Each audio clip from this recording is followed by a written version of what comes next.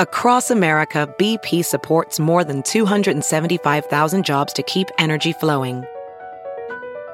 Jobs like building grid-scale solar energy in Ohio and producing gas with fewer operational emissions in Texas. It's and, not or. See what doing both means for energy nationwide at bp.com/investing in America.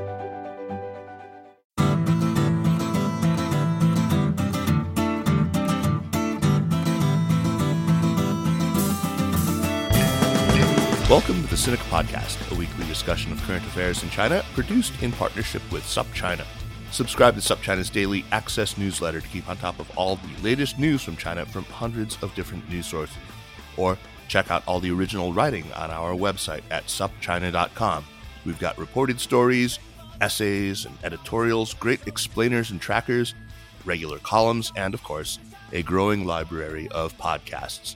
We cover everything from China's fraught foreign relations to its ingenious entrepreneurs, from the ongoing repression of Uyghurs and other Muslim peoples in China's Xinjiang region to the tectonic shifts underway as China rolls out what we call the Red New Deal. It's a feast of business, political, and cultural news about a nation that is reshaping the world. We cover China with neither fear nor favor. I'm Kaiser Kuo, coming to you from Chapel Hill, North Carolina.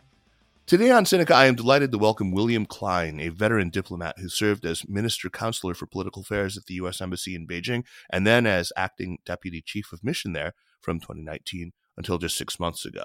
Bill joins me from Berlin, where he's just moved to begin a new chapter after retiring from the State Department. Bill has had a long and fascinating career in the Foreign Service. He joined the State Department in 2000 after a career as an investment banker. And his first posting was, interestingly enough, given what's dominating the headlines today, to Kiev in Ukraine. He was posted to Ukraine, indeed, not once but twice, and we'll have to ask him to weigh in on the latest. He's also been posted to Tel Aviv, to Mumbai, to the China and Mongolia desk at State in D.C., and then at AIT in Taipei before going to Beijing in 2016, where he spent the next 5 years. Today, we'll focus on his time in Beijing, which was eventful enough.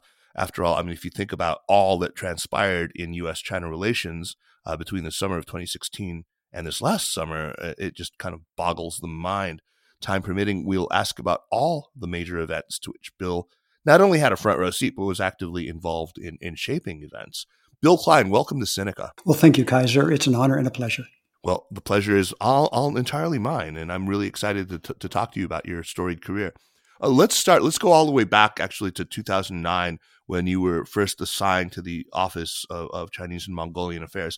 On this program, I mean, I've talked to hundreds of individuals, and there's almost no one I've ever spoken with who hasn't identified that period, basically from the financial crisis in 2008, the first couple of years of the Obama presidency, as something of an inflection point, a real change in the way that Beijing viewed the U.S. and the beginning of not only a more assertive Chinese foreign policy, but also a more illiberal domestic policy. Did you sense something was happening then, or was this something that maybe only became more clear in hindsight? No, absolutely. When the Obama administration came into office, it talked about establishing a positive, cooperative, and comprehensive relationship with China. I think that was the term that we used. At the same time, it was already very noticeable that the strategic distrust at the heart of the relationship and the strategic competition that ultimately does drive the relationship was having a greater and greater influence on Chinese thinking. Clearly, China had emerged from the financial crisis with somewhat more self-confidence. Mm-hmm. So, although engagement was still at the heart of the bilateral relationship, and the Obama administration did engage the Chinese leadership across the board, although we continued to look for to expand areas of cooperation. And we talked about that, expanding areas of cooperation, managing areas of competition and distrust. It was already clear that it was the competition and the strategic distrust was driving the relationship. Let's jump forward a little bit in time to the years 2014 through 2016 when you were at AIT, which is, the de facto embassy, really, in Taipei. That must have been a very interesting time indeed. And actually, that happens to have been the period where I was spending an awful lot of time in Taipei. My father was in the hospital at that point and convalescing there. But more to the point, it was the period immediately after the Sunflower Movement. And you were there all the way up through the election in which Tsai Ing-wen defeated Ma Ying-jeou. You must have left Taipei at just about the time that Ma was leaving office in 2016. So when you think back to that period, did you have any inkling, any sense that cross-straits ties and the U.S. difficulties over the Taiwan question with China would be heading toward what we have right now? Or did this catch you by surprise? I mean, Tsai had been elected, but she was never, I think people who really understand the situation, she was never the radical disruptor that some people in Beijing indeed in the KMT painted her to be or imagined her to be, right? And you couldn't have foreseen things like the Hong Kong protests of 2019, 2020, or Trump or Pompeo, right? So what did the trajectory of U.S. Taiwan-China relations look like in that period, 2014, 2016? Well, I think, first of all, by 2014, Kaiser, it was already fairly clear that Ma Ying-jeou's policy of engagement had maxed itself out, that what he had tried to accomplish in the relationship had finite limits. I think, after he came into office and established this path of engagement with China, and we saw this dramatic increase in cross-strait ties and cross-strait engagement, I think that he hoped that that would go into political conversations in a manner consistent with Taiwan's interests, which are to maintain its de facto autonomy, maintain its way of government, and maintain its rule of law and its freedoms and its unfettered connections with the outside world. By 2014, it was already clear that that strategy had reached its limits.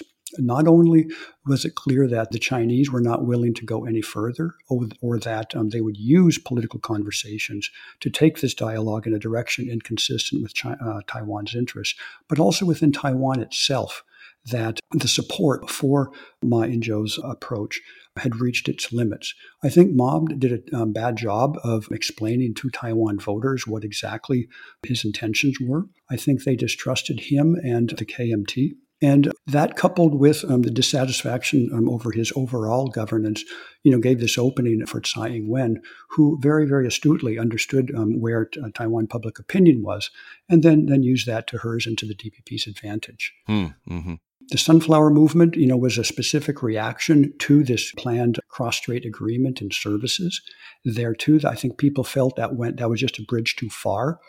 And Ma Ying-jeou ultimately never really understood that, and failed then to pivot or to find an alternative way out that would allow the KMT to maintain control.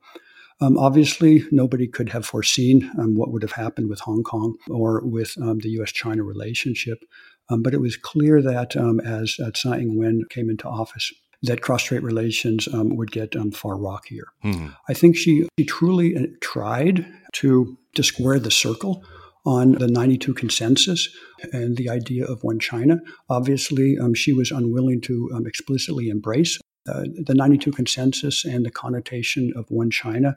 She did, however, attempt through her words and her deeds before taking power and after she became president to give the Chinese space to read into what she was saying, a tacit acceptance of the connotation of one China or the 92 consensus. Mm-hmm. But Beijing wasn't going to buy that at all. They did not trust her. They never did trust her. And so this led then to the impasse and then to the deterioration of that cross-strait relationship that we're experiencing until today. You left Taiwan and took up your post in Beijing as Minister Counselor for Political Affairs in the summer of 2016. And you mentioned to me when we spoke earlier that you actually worked the G20 meeting in Hangzhou in September of that year. It's unfortunate that if you ask most people about what they might remember concerning U.S.-China relations coming out of that meeting, they'll probably, if they remember anything, they'll recall the whole Obama arrival and the supposed snub that he received, having to deplane ignominiously out the rear of the plane. At least that's how the press reported it. But can you, having been there on the ground, can you set the record straight? What was going on actually with the optics around Hangzhou? And what really did come out of that meeting? What should we remember from G20? Yeah, with respect to specific example you cite, Kaiser, about the president getting off the plane. I think people forget that, choreographing a presidential visit, has 1,000 moving parts. Even with the most flexible and open-minded and friendly of U.S. partners, choreographing a presidential visit is a heavy lift, and all sorts of things can and do go wrong. Right. And then, in China, China being China, things happen. That was in my view, from my perspective, was not an intentional snub by the Chinese. I do not believe that the Chinese had an interest in doing that to the president. I think this was a manner of miscommunication on the Chinese side, and a manner of the chain of command either being ignored or forgotten on the Chinese side, and just crappy and poor execution on the Chinese side. Not a deliberate snub then. So what should we take away from the G20 conference in Hangzhou? Yeah, from my perspective, it was quite interesting. I had worked the U.S.-China relationship from Washington until 2012, and then I disappeared off into Taipei, as it were, where you have a very, very different type of relationship. So I came straight from Taipei to Beijing in the summer of 2016 to work the visit in Hangzhou, and I was there in Hangzhou. And what struck me is just how much the relationship had changed. First of all, the Chinese had become even more self-confident and more assertive, I would say, in their engagement. Secondly, I think the relationship became somewhat more contentious. The conversations, I think, were not as easy. And also, the modes of engagement had also become far more complex. You may recall that we used to do joint statements whenever we had a presidential summit. By that time, that had long gone, right? I think that Right. The Obama administration had realized that it's just not worth it trying to find common ground with the Chinese on these issues. And so what The resulted? last one was probably 2014 when the visa situation was announced and all that. So the last kind of very positive one, and then Yeah. that was ahead of Paris, right? So there was the climate announcement as well. Yeah. And then, we got these coordinated statements. So we worked a long time to basically coordinate statements with the Chinese. And the philosophy being is that whatever we say would not give the other side any grounds to contradict what we had said. So that just showed that the management of the relationship had become more difficult. And I think this is because the competition and the mistrust at the heart of the relationship were driving the relationship more and more. And this process certainly accelerated over all of the years that I was in Taipei. Mm-hmm. And over the years that you were in Beijing. And then, of course, then that, you can just extrapolate. And then obviously after 2017, this entire process accelerated. And we will do the blow by blow through those years as well, as grim as it is. By the time, of course, that you arrived, the primaries had already been over for months, and we were deep into the presidential race. From your perch in Beijing, it must have been fascinating to watch your Chinese counterparts take in that race. What can you tell us about their expectations, about their preferences, and their immediate reactions to the race's eventual outcome in November?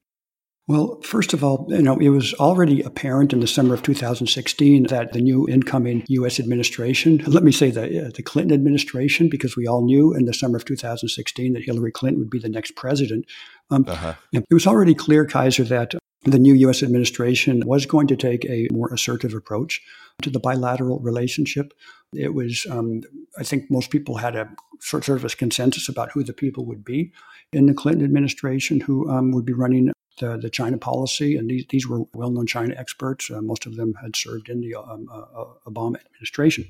Mm-hmm. So I think this was clear on our side. The Chinese had also got the message. So the Chinese, I think, were also expecting a more assertive U.S. policy on behalf of, coming from the new administration. Sure. Obviously, they, like everybody else, was deeply surprised by Donald Trump's victory. And I think it took a long time for them to wrap their heads around the fact about, who is he and what are his intentions with respect to China. Well, let's talk about some of the early efforts by Beijing's America watchers, as it were, and the Chinese leadership to get their heads around this Trump presidency. I mean, it seemed to me that there were plenty of people in Beijing who believed they had Trump's number. They knew how to stroke his ego, grant some trademarks to his daughter, give some business to Jared's family, they'll flatter Trump himself, and then everything would be just sort of peachy. Is that far off the mark? That's pretty much how they saw things initially? I think there were different views, Kaiser, simply because people did not know who Donald Trump was. Nobody had ever, on the Chinese side, had ever actually developed a relationship with him or with many of the people that came into his administration. So there were various views in China. And there was a debate in China about what the proper approach should be. Indeed, the view that you just cited was very widespread in Chinese policymaking circles that Donald Trump was a deal maker. According to this logic, from the Chinese logic, this would be good for China because you could strike deals with this guy. Right. He himself did not appear to be an ideologue, appeared to be someone who was very, very pragmatic. Indeed, I think there was a Chinese view that the man was also sufficiently vain that you could advance Chinese interests by stroking his ego. All of that absolutely existed. At the same time, there were other voices citing the fact that he was bringing into his administration some people who did have a decidedly anti-China approach, at least in the past. And these people warned, saying, be careful because whatever Donald Trump may be thinking, ideologues, anti-communist and anti-Chinese ideologues potentially can hijack the U.S.-China relationship. And then there was a third group that said, nobody knows what Donald Trump is going to do. Perhaps Donald Trump doesn't know what Donald Trump is going to do. And this, from a Chinese perspective, is bad because what China needs is a stable and predictable relationship with the United States. And a unpredictable and a president, a unstable relationship is bad for China. So to put it mildly, I think views about Donald Trump were all over the map at the beginning of 2017. And what about within the embassy itself? What was the mood like? Well, I think, you can, all of us, when we joined the Foreign Service, right, signed a commitment that we would, support the policies of the democratically elected administration in Washington when we executed our jobs, irrespective of our personal political views. Having said that, I don't think it would be a surprise that probably a majority of Foreign Service officers around the world, including those that worked in Beijing, were not only surprised by Donald Trump's victory, like the rest of us, but also saw that victory with a tremendous amount of consternation. Yeah. You said that the desire was for, stability, right, for some predictability, but right away, Trump showed himself to be quite unpredictable, if not indeed unstable. And one wrench that was immediately thrown in, one spanner into the works immediately, was the phone call with Tsai Ing-wen. We don't know the specifics of how that was originated just yet. I mean, there's still some controversy over it, but how big of a wrench was that phone call? What was Beijing's reaction to it? What was it like on the ground for you? Did you get summoned to the foreign ministry and dressed down? So, that phone call sent a tremendous shockwave through the Chinese system. And yes, the Chinese were not only livid, but I think far more importantly, they were deeply, deeply concerned. They saw that potentially here, the new president very, very quickly was going to shake one of the core foundations of the U.S.-China relationship. And they were deeply, deeply worried. They communicated through diplomatic channels, as well as, it's my understanding, directly through the president-elect's channels as well. Not only their concern, but also a very, very clear view to the effect that this crosses a line. China does not want to make Taiwan a source of true contention within the U.S.-China relationship. But China does not have any room to move on this issue, room to maneuver on this issue, and China will, if necessary, incur costs and incur frictions in the bilateral relationship. They said this, I would say, figuratively, with some beads of sweat on their forehead, Kaiser. Sure. Clearly, China was not prepared, did not have an interest to go to the mat with the United States over Taiwan at that point. But I think that there was thinking within the system that they may have to, whatever that going to the mat might mean. That wasn't that only point. And then later, the president-elect, I think this was by this time, this was in January of 2017, in an interview, when someone asked him about one China policy, And I can't remember exactly what he said, so I'll paraphrase him. But he said to the effect, Kaiser, that one China policy, well, I also want things. And, in the relationship, for example, the trade deficit. And if I don't get what I want, why should I embrace something that the Chinese want? This, too, sent tremendous shockwaves through the Chinese system. So when January 20th of 2017 came along, I think there was a tremendous amount of trepidation within the Chinese system. True to his word on the campaign trail, Trump decided to pull the United States out of the Paris Climate Agreement on his first day in office. That actually sent ripples through the embassy itself in China. When Dave Rank, who's, I should say, is a friend of mine, he resigned. He came back to the United States. I had actually, just before leaving China in 2016, I had actually had dinner at his home. And this was a gigantic surprise to a lot of us. But we interviewed him on Sinica after he came back to the States. I drove up to Falls Church and had a good long interview with him.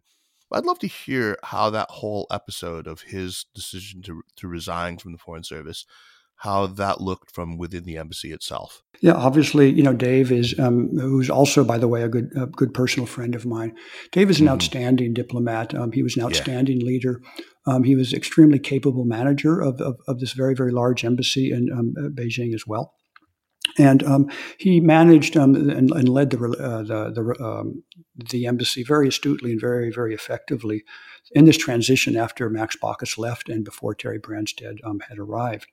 And he was also a very, very good and respected interlocutor with the Chinese. Obviously, that sent Dave's decision to step down sent a tremendous shockwave through the embassy. People were very, very disappointed, very, very concerned. But, life goes on and the work goes on, right? And people are so busy. There is so much coming out of Washington at any given time there in Beijing. There is so much on the Chinese side coming into the embassy that needs to be processed and coordinated with Washington that, as it were, life goes on. Yeah. We've already used the word shockwave many times. We've had shockwave sent through the Chinese system, shockwave sent through the embassy. But probably the biggest sort of continuous tremor that was going on was, of course, the trade relationship after the Section 301 tariffs were threatened. What was it like to experience that, the opening salvos of the trade war and your Chinese counterparts' reaction to it from the ground in Beijing? How did that go? I mean, how much of your life did that end up dominating? Well, I was responsible for the political side of the relationship. So, I was not directly involved, in the day-to-day and the blow-by-blow of the conversations with the Chinese over the trade deal and the trade deficit, et cetera. But obviously, those conversations reverberated through the political side of the relationship as well. And I think that when all of this started, I think the Chinese still believed that there was a accommodation to be had. I think that they probably underestimated the president's will and determination on this matter. And I think that they thought that by engagement, by conversations, that they could, find common ground, but also use that engagement and use those conversations, right, to wear us down and to dilute the American determination on this issue to lead to an outcome consistent with what the Chinese consider to be their interests. Obviously, that didn't happen. And so you saw this learning process on the Chinese side. At first, they thought, as I said, that accommodation could be found. And this extended deep into 2018. I think a good example of this was President Trump's visit. This was in November of 2017. The Chinese called it a state visit plus, meaning that they not only rolled out the literal but also figurative red carpet and did things that they thought were particularly special and particularly unique. They really treated him well in the Forbidden City. That's right. For example, showed him some places that people don't normally get access to, et cetera. They thought that by taking this approach, that they could reach these types of understandings with him. Obviously, that was not the case. Shortly thereafter, I think just a couple of days later, he gave a speech in Vietnam, where he articulated the basic tenets of what later became the national security strategy. which was published later at the end of that year, where we then very, very explicitly, characterized China as a strategic competitor and ascribed to China the intention of trying to supplant the United States as the premier power in the region and ultimately in the world.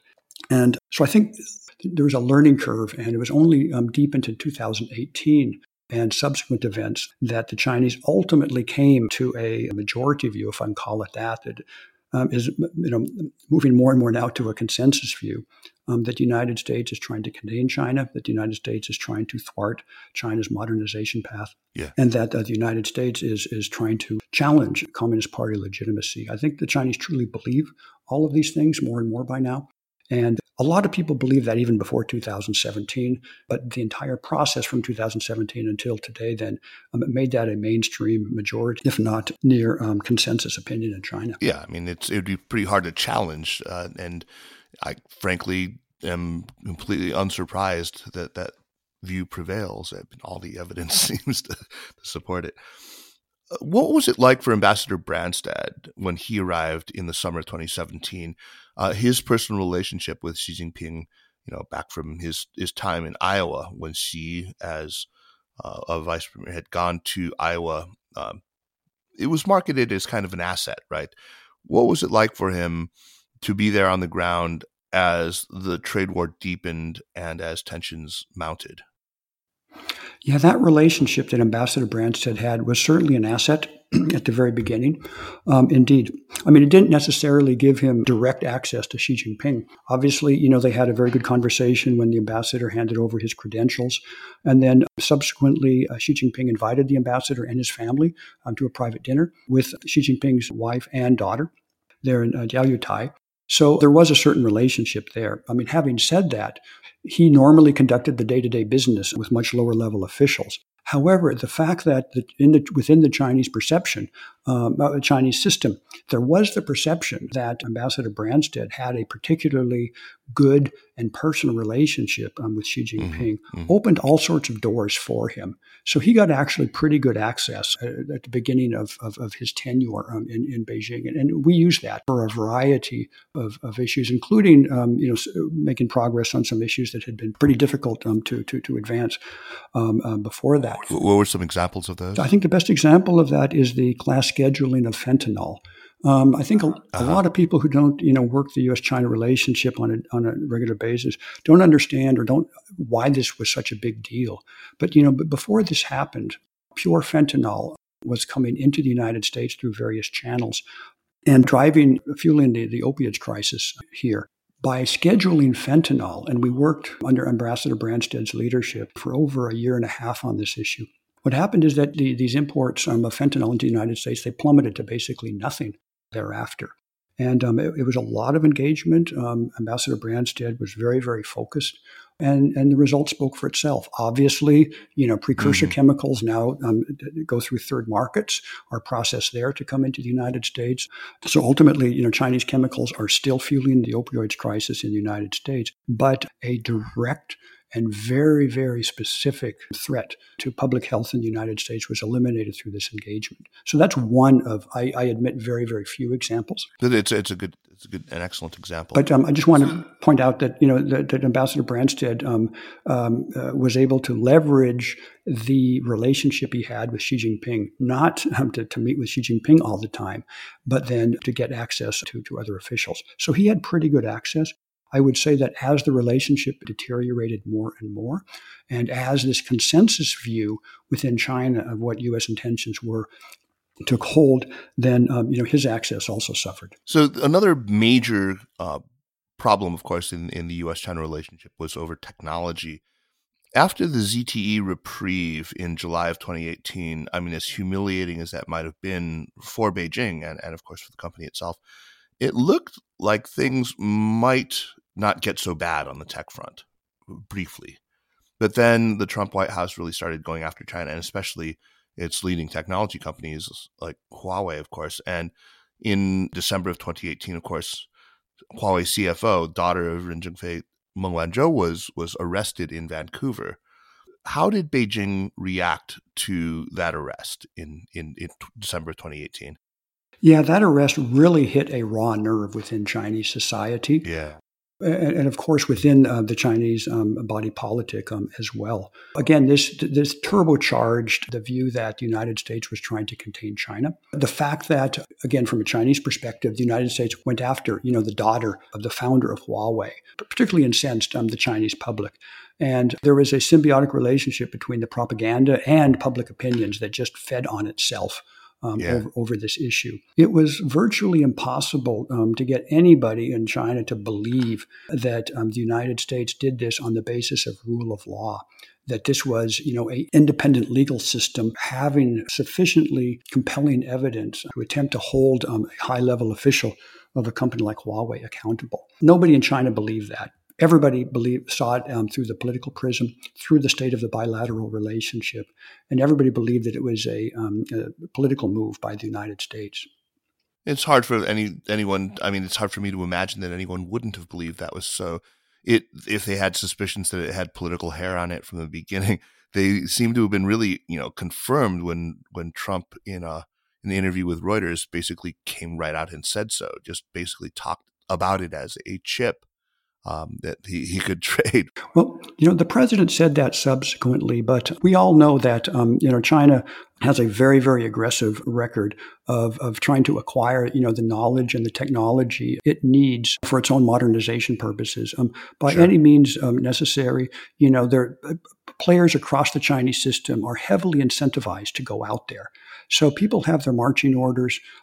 People see benefits by going out there and being very, very aggressive. We've seen this over the years in the United States, including by companies like Huawei. So there is a compelling U.S. national interest concern about China's approach to technology acquisition. And it poses a tremendous conundrum for all of us about how, on the one hand, to maintain the openness that ultimately is the source of our strength in the area of high technology, while at the same time protecting ourselves from the very, very specific threats that China can pose through the illegal acquisition of technology. With respect to Huawei, I don't want to relitigate that case, but I think prosecutors, in their view, had compelling views, right? That she intentionally deceived banks with respect to issues that then brought them into conflict with U.S. law. So yes, but having said that, in terms of the bilateral relationship, China viewed this very much through a political prism.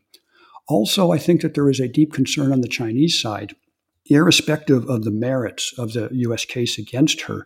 I think there was a deep fear that the United States or other Western countries could use these types of tools to go after Chinese corporate executives or Chinese political leaders.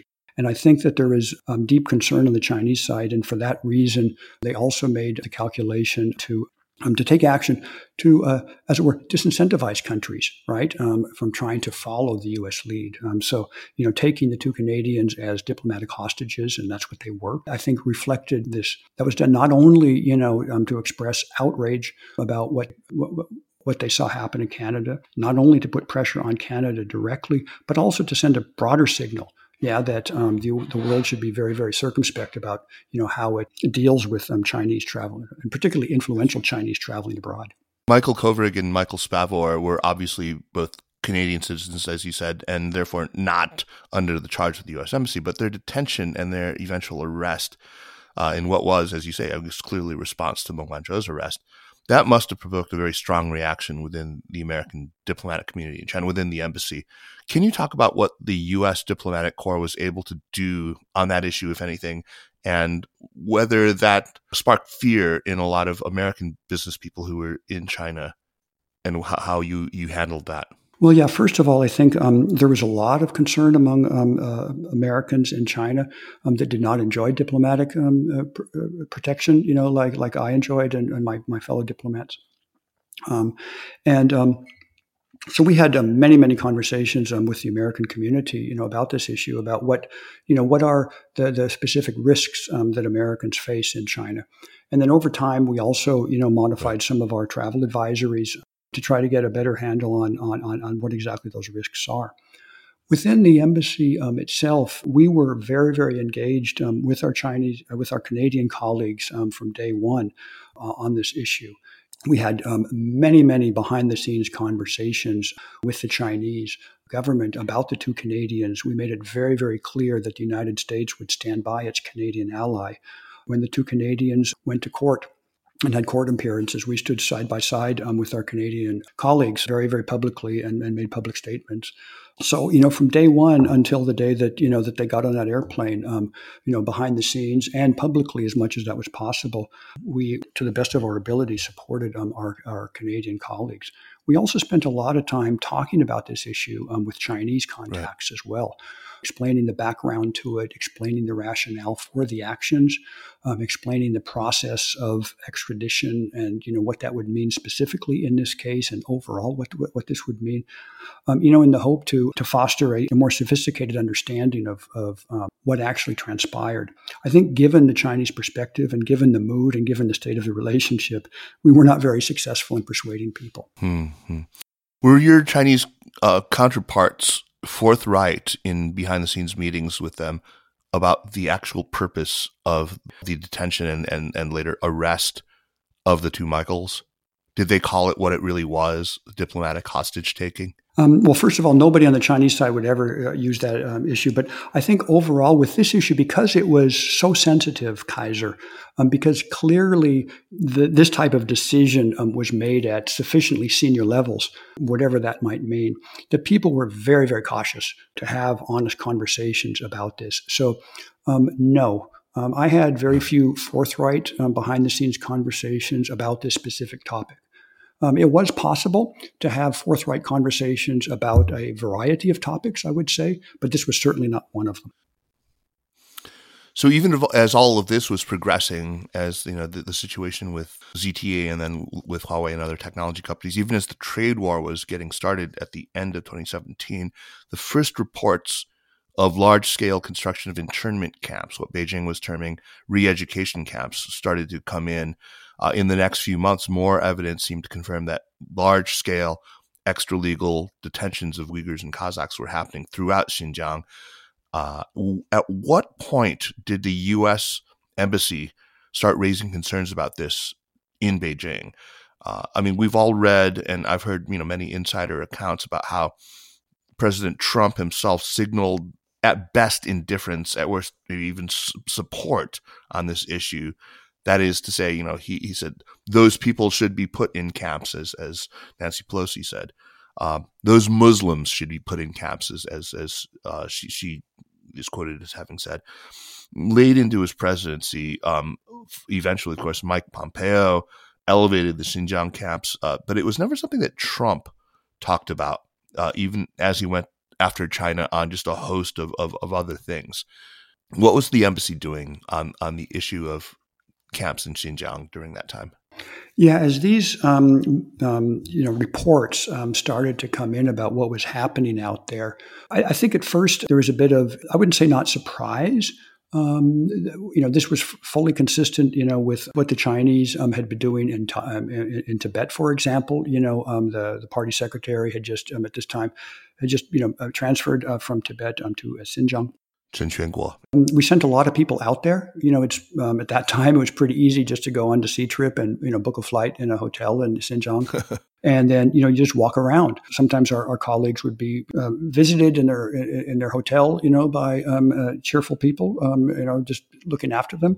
Sometimes they would be followed, but overall, in the beginning, at least, it was possible to go out there and to observe the creation of the system. Right.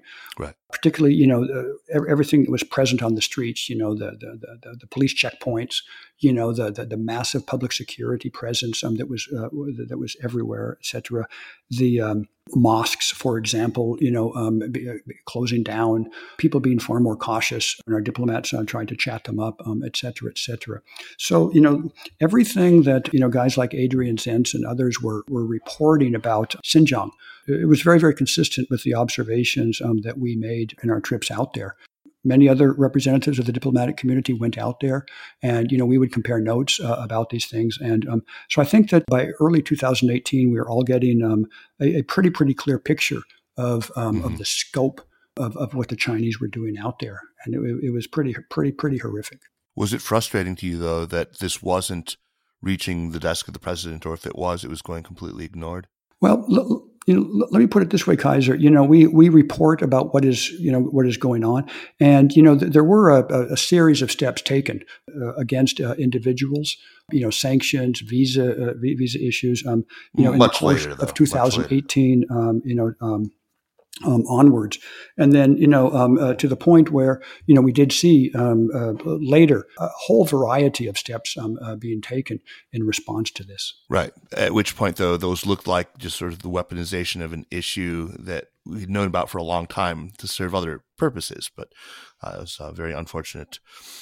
In any case, let's move on from that. There is so much more that we could talk about with respect to the unfolding of the trade war. I understand that you were on the political desk, and this wasn't, directly your bailiwick. But I think that, many of us were at least a little hopeful that when the Phase 1 deal was struck in January 2020, things would calm down a bit. But no such luck. What was it like? Obviously, another major issue came up, the one that we're still dealing with today. What was it like being at the embassy in the early days after this novel coronavirus was reported in Wuhan? What role did the embassy play in providing information to our government? And how did your own sense of the danger develop over time in these early months of 2020? Yeah, so, the first reports we got about, some sort of SARS-like virus circulating in Wuhan, we got those at the end of December in 2019. Right. And then, subsequently, day by day, we got more and more reports. It was very, very difficult to get any sort of information from the Chinese government.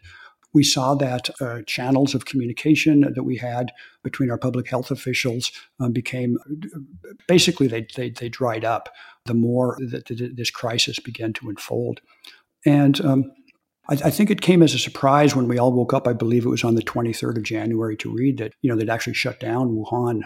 But by that time, we were already having conversations with our staff there. We have a small consulate there in Wuhan, and, right. Whether we should keep our people there or not. Already before the shutdown, it was clear that the medical system there was being overrun, that health providers were being very, very explicit to us and telling us that, don't come to me with this or that because I don't have the capacity to support you on any of these things. So, it became very, very clear to us very, very soon that we had to, that was in our interest to get our people out of there, and then right. to work to get, offer American citizens an opportunity to leave if they wanted to. So, we had a whole of government effort that, first of all, evacuated our entire staff from Wuhan. And then at the same time, and then subsequently, we evacuated over 800 American citizens and dependents over the course of about a 10-day period. It was a fascinating example to see the Chinese system in action at this time. Sure. I think that this initially overwhelmed the Chinese system. I sensed a confusion and a vulnerability on the Chinese side that I personally, in my engagement with the Chinese to that point, had not experienced, Kaiser. Right. And they were clearly very, very worried about what was happening and what was going on. The fact that they accommodated our desire and that of other countries to get their nationals out of Wuhan as quickly as possible shows that they wanted foreigners out because they didn't want to have to deal with them, and they didn't want to have to deal with with the consequences of foreigners getting sick while the entire public health system was completely overrun. Right. But of course, in the ensuing months after Beijing's initial mishandling, its lack of transparency and all these things very much changed, right? And the view from China was of a relatively competent Chinese handling of the crisis. And if you look, today official numbers are still under 6,000 deaths, and we're at over 870,000 deaths in the United States right now. So watching that switch, what did that feel like on the ground there in Beijing? Well, first of all, I think an inflection point came with the death of Dr. Li Wenliang. Li Wenliang. Yeah. There was a tremendous outrage in China, a tremendous response to that. I think that caught the leadership and the party state system by surprise. And Mm-hmm. that led to two things politically. The first thing is they focused responsibility domestically, on the leadership there in Hubei province. So they basically had to take a dive for that. And then secondly, very, very astutely, they channeled responsibility from China to the outside world. These outrageous claims that U.S. soldiers brought the virus into Wuhan, for example, was part of a broader campaign to diffuse responsibility for this virus, and most importantly, to remove, in the eyes of the Chinese public, responsibility for the virus from the central leadership away from it and to the outside world. The United States seems to have picked up that exact same playbook, or taken a page from that with its efforts to sort of deflect responsibility. I'm wondering what it was like then for you in Beijing to watch as we entered the summer of 2020, and as Trump, it seemed, at least to me, to pull out all the stops and pursue this full court press against China.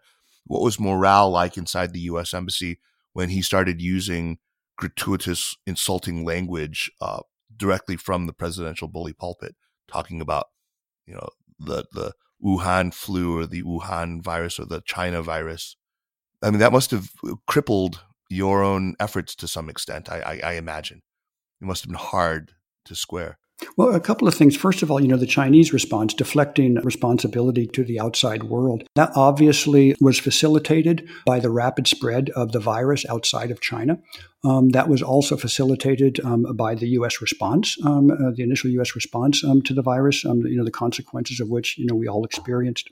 To the point where I think a majority of people in China, certainly a majority of people in Wuhan to this day, probably believe that the virus indeed originated outside of the United States.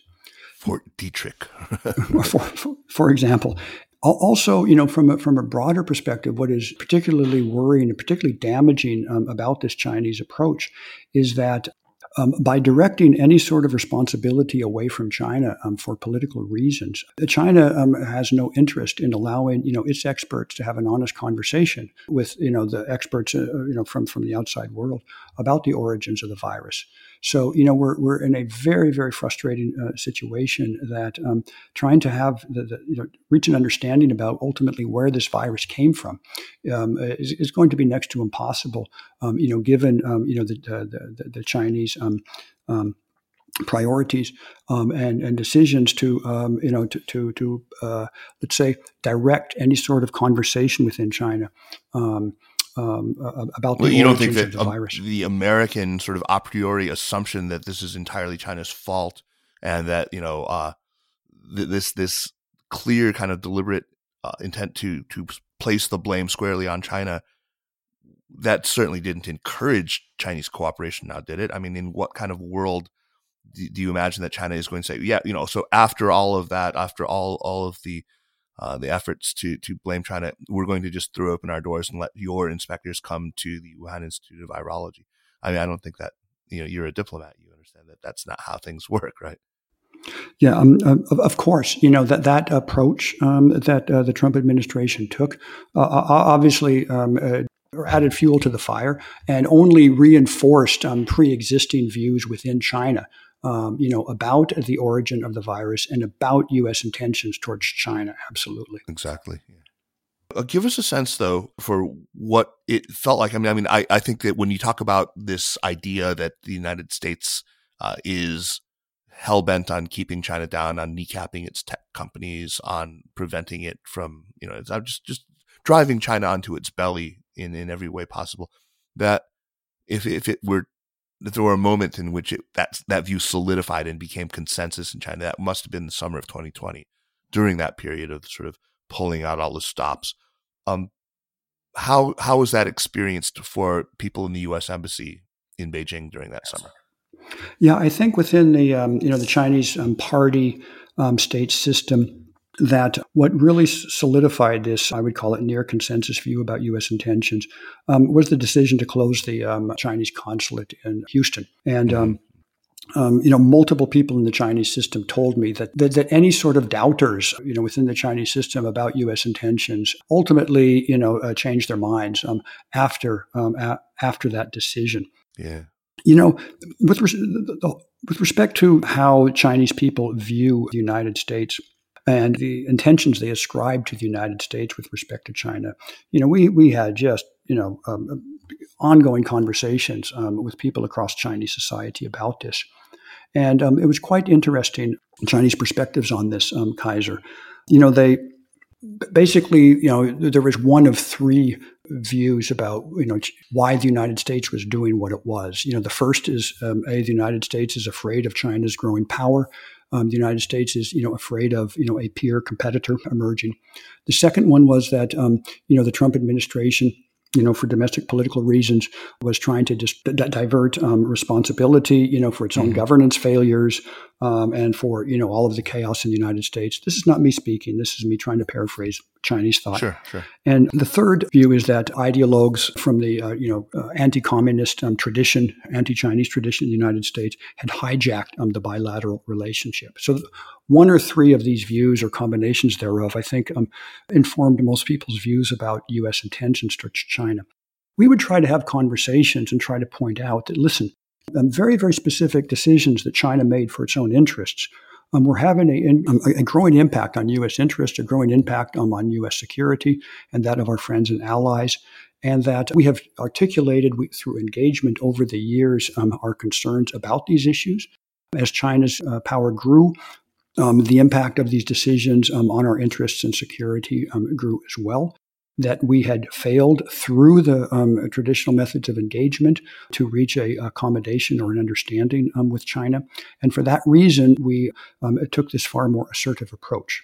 So this is the type of conversation that we tried to have about the U.S. intentions. Very, very difficult to get people to understand that. Some people, getting back to that point we just mentioned or earlier mentioned, Kaiser, some people it was possible to have a forthright conversation about these things. And they would say, listen, Bill, we get it, we know it, but we can't admit it. We can't admit that anything that we do, could be responsible for any problems that China encounters out there for domestic political purposes. I think more broadly in China, however, there is a view that what we Chinese doing what we're going to do is impact America. America is much bigger. America is still much stronger, much more powerful than China. How can the decisions that we make influence and impact the United States to such an extent that the U.S. would resort to these measures against China? So many people thought that type of argument that I would try to make was disingenuous. And so, that was a big challenge, trying to have those conversations and to facilitate a understanding about the intentions of the United States and, frankly, other countries as well, about how the decisions that China is making is impacting our security and our interests. Bill, you were still acting DCM in Beijing during the transition and for the first 6 months of the Biden presidency. Give our listeners a sense for Beijing's emotional trajectory, as it were, during that time. I mean, conventional wisdom says there were pretty high hopes that Biden would be looking to lower the temperature, if not indeed just offer an olive branch, and that things would get back on track. And there was a lot of disappointment when things did not appear to at all. And what we're seeing now is Jeff Bader wrote a piece called it sort of Trump light. Other people have described it as Trump with allies. There is a number of different views within the Chinese system after President Biden won the election. It took a while, by the way, for the Chinese to wrap their heads around the fact that Joe Biden actually won. Obviously, the President Trump's refusal to concede really confused a lot of Chinese policymakers. Yeah, it seems to have confused a lot of Americans. what exactly was happening, but. I think when the contours of the President Biden's China team started to emerge, in some circles in China, there was indeed hope that this could mean the two sides could return to the status quo ante 2017. Why? Because so many of these people, had worked the U.S.-China relationship in the Obama administration. So there was, within the Chinese system, there was some hope, right, for a return to the status quo ante. I think that a more sober view, right, that there was going to be no return and that overall views in the United States towards China had evolved. I think that view was the majority view. So I think, yes, there was hope, but at the same time, I think that China by this time was extremely guarded in its expectations for the relationship. I suppose that's good.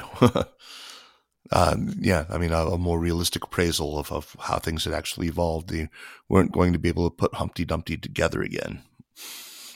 Bill, before we wrap up here, what do you see as the biggest fundamental questions confronting the American foreign policy community when it comes to China, and where do you fall on those? I mean, I would suggest, for instance, that some of the really big ones include, well, can the United States accept a diminished role for itself in the world where it is no longer the sole superpower in a monopolar order? And when it comes to policy toward China, more specifically, the question seems to be all about just right-sizing Beijing's actual ambitions. I mean, does it intend to supplant or replace the United States as a global hegemon, or are its ambitions more sort of regionally constrained? I mean, is it just looking for regional dominance? Because I feel like, the basic contest within American foreign policy right now seems very much to reflect the different answers to those basic questions. What are they for you, and where do you fall? Yeah, with respect to China's intentions in the world and with respect to the United States, I understand the logic of people, who try to make very compelling intellectual arguments that China does intend to supplant the United States on the world stage. I understand how they connect dots and come to those conclusions. I would also make the point that you can take those same data points, perhaps use other data points, and come to somewhat different conclusions, right? So I am far less self-confident in my view of what ultimately Chinese intentions in the world are. I think, however, that as China's national power grows, China will continue to project its power around the world to advance its interests so that U.S. and Chinese interests will continue to bump up against each other and that we will continue to have deep friction in the bilateral relationship. Yeah, that's not really in question, though, right? But what I do want to say is that when U.S. and Chinese interests meet in the world, whether in the bilateral relationship or in third countries, they don't necessarily have to be adversarial. It's not necessarily a zero sum. This is a very, very specific and a very, very new challenge that we as Americans are facing. And so I think that we need a very, very differentiated view about what China does in the world, what we can live with, what we have to live with, for the simple reason that neither we nor others have the ability to change Chinese behavior in certain areas. And then in what areas do we have to very, very forcefully and self-confidently, defend our interests and push back against the Chinese? I think that for me, the core problem, Kaiser, is that ultimately the United States and China have to be very, very honest about the deep strategic mistrust at the heart of the relationship. Yes, and then find ways to acknowledge the sources of those mistrust, to make it very, very clear where our red lines are on any number of issues with respect to strategic mistrust, and then find ways to ensure that space exists between our red lines, and then also to develop mechanisms to manage that competition when those red lines start to get very, very close, or when they touch each other or overlap. Right. This is not only going to take a lot of very serious and labor-intensive diplomacy, but it's also going to take a lot of national determination and a lot of leadership as well. We are going to have, in order to compete successfully with China, we are going to have to play to our strengths. Our strengths are our openness. Our strengths are our rule of law. Our strengths are our freedom and our innovative capacity, our dynamicism, and the flexibility and openness of our system. We need to play to those strengths. We need to make those strengths, core principles of what we want in the world, and then we have to continue to fight to advance those strengths and protect those strengths. When we do that, others will follow us. Not always in lockstep, not always completely. But I am convinced in a manner such that, taken together, that where necessary, the United States can counterbalance the growth of Chinese power and counterbalance there where it has an adverse impact on our security and our interests. That's a long-winded way of saying that this is a very, very unique challenge that is not going to require us, to deploy the forces of American power as necessary, but also through very, very intense and astute diplomacy with China. Here's to that. I mean, I really hope that we'll continue to see seasoned diplomats like yourself really attending to this vital, vital question. So, Bill, I mentioned at the outset that you had been posted to Kiev twice, actually, and though that was much earlier in your diplomatic career, I wonder whether you might have some thoughts on the current situation and how Beijing specifically might be looking at this looming security dilemma. Yeah, I served twice in Kiev. I do have to say, however, that my knowledge of what's going on in Kiev is fairly dated. I left Kiev for the second time in the summer of 2009. So I missed, the whole Maidan revolution in 2014, right. The Russian occupation of Donetsk and Luhansk and the Crimea. So like I say, my views are somewhat dated. Having said that, I think the challenge we face is, can a Russia ultimately accept the existence of a stable, prosperous, and democratic Ukraine on its direct borders? That, I think, is ultimately the big question. The question is, of course, can Ukraine, out of its own strength and with the support of the West, become stable, prosperous, and democratic and open? But the bottom line is, can Russia or can Vladimir Putin and his regime ultimately accept that? That's a big, big question.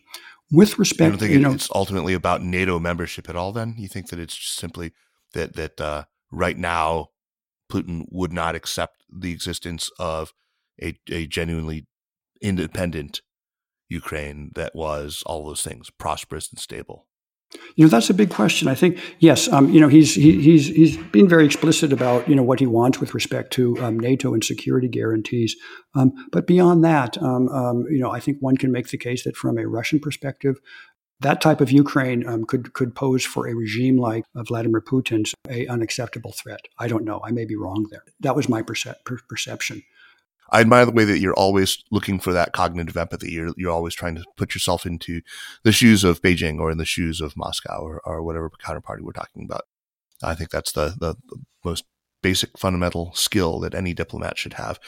Yeah, thank you. I just want to emphasize that as I try to characterize what I experienced with respect to the perspectives of others, I just want to emphasize that doesn't mean that I'm necessarily sympathetic to those views or that I agree with them. Of course not. Yeah.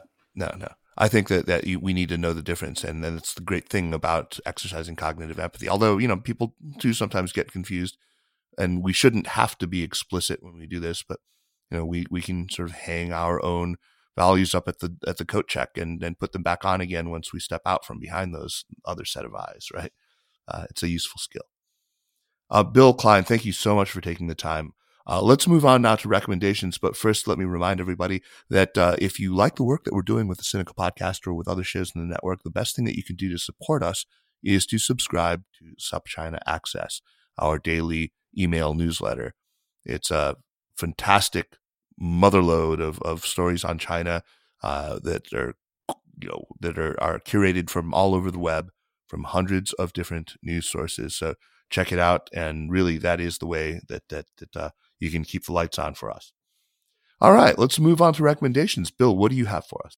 Yeah, I've noticed over the years that you have a lot of science fiction fans on your show, Kaiser. Yeah, we do, for sure. So I just wanted to recommend the last science fiction book that I read. That is Project Hail Mary by Andy Weir.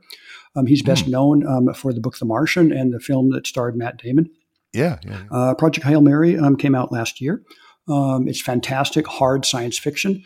Basically, something horrific is going to happen to Earth, and mankind determines that the solution to this may be in a nearby star.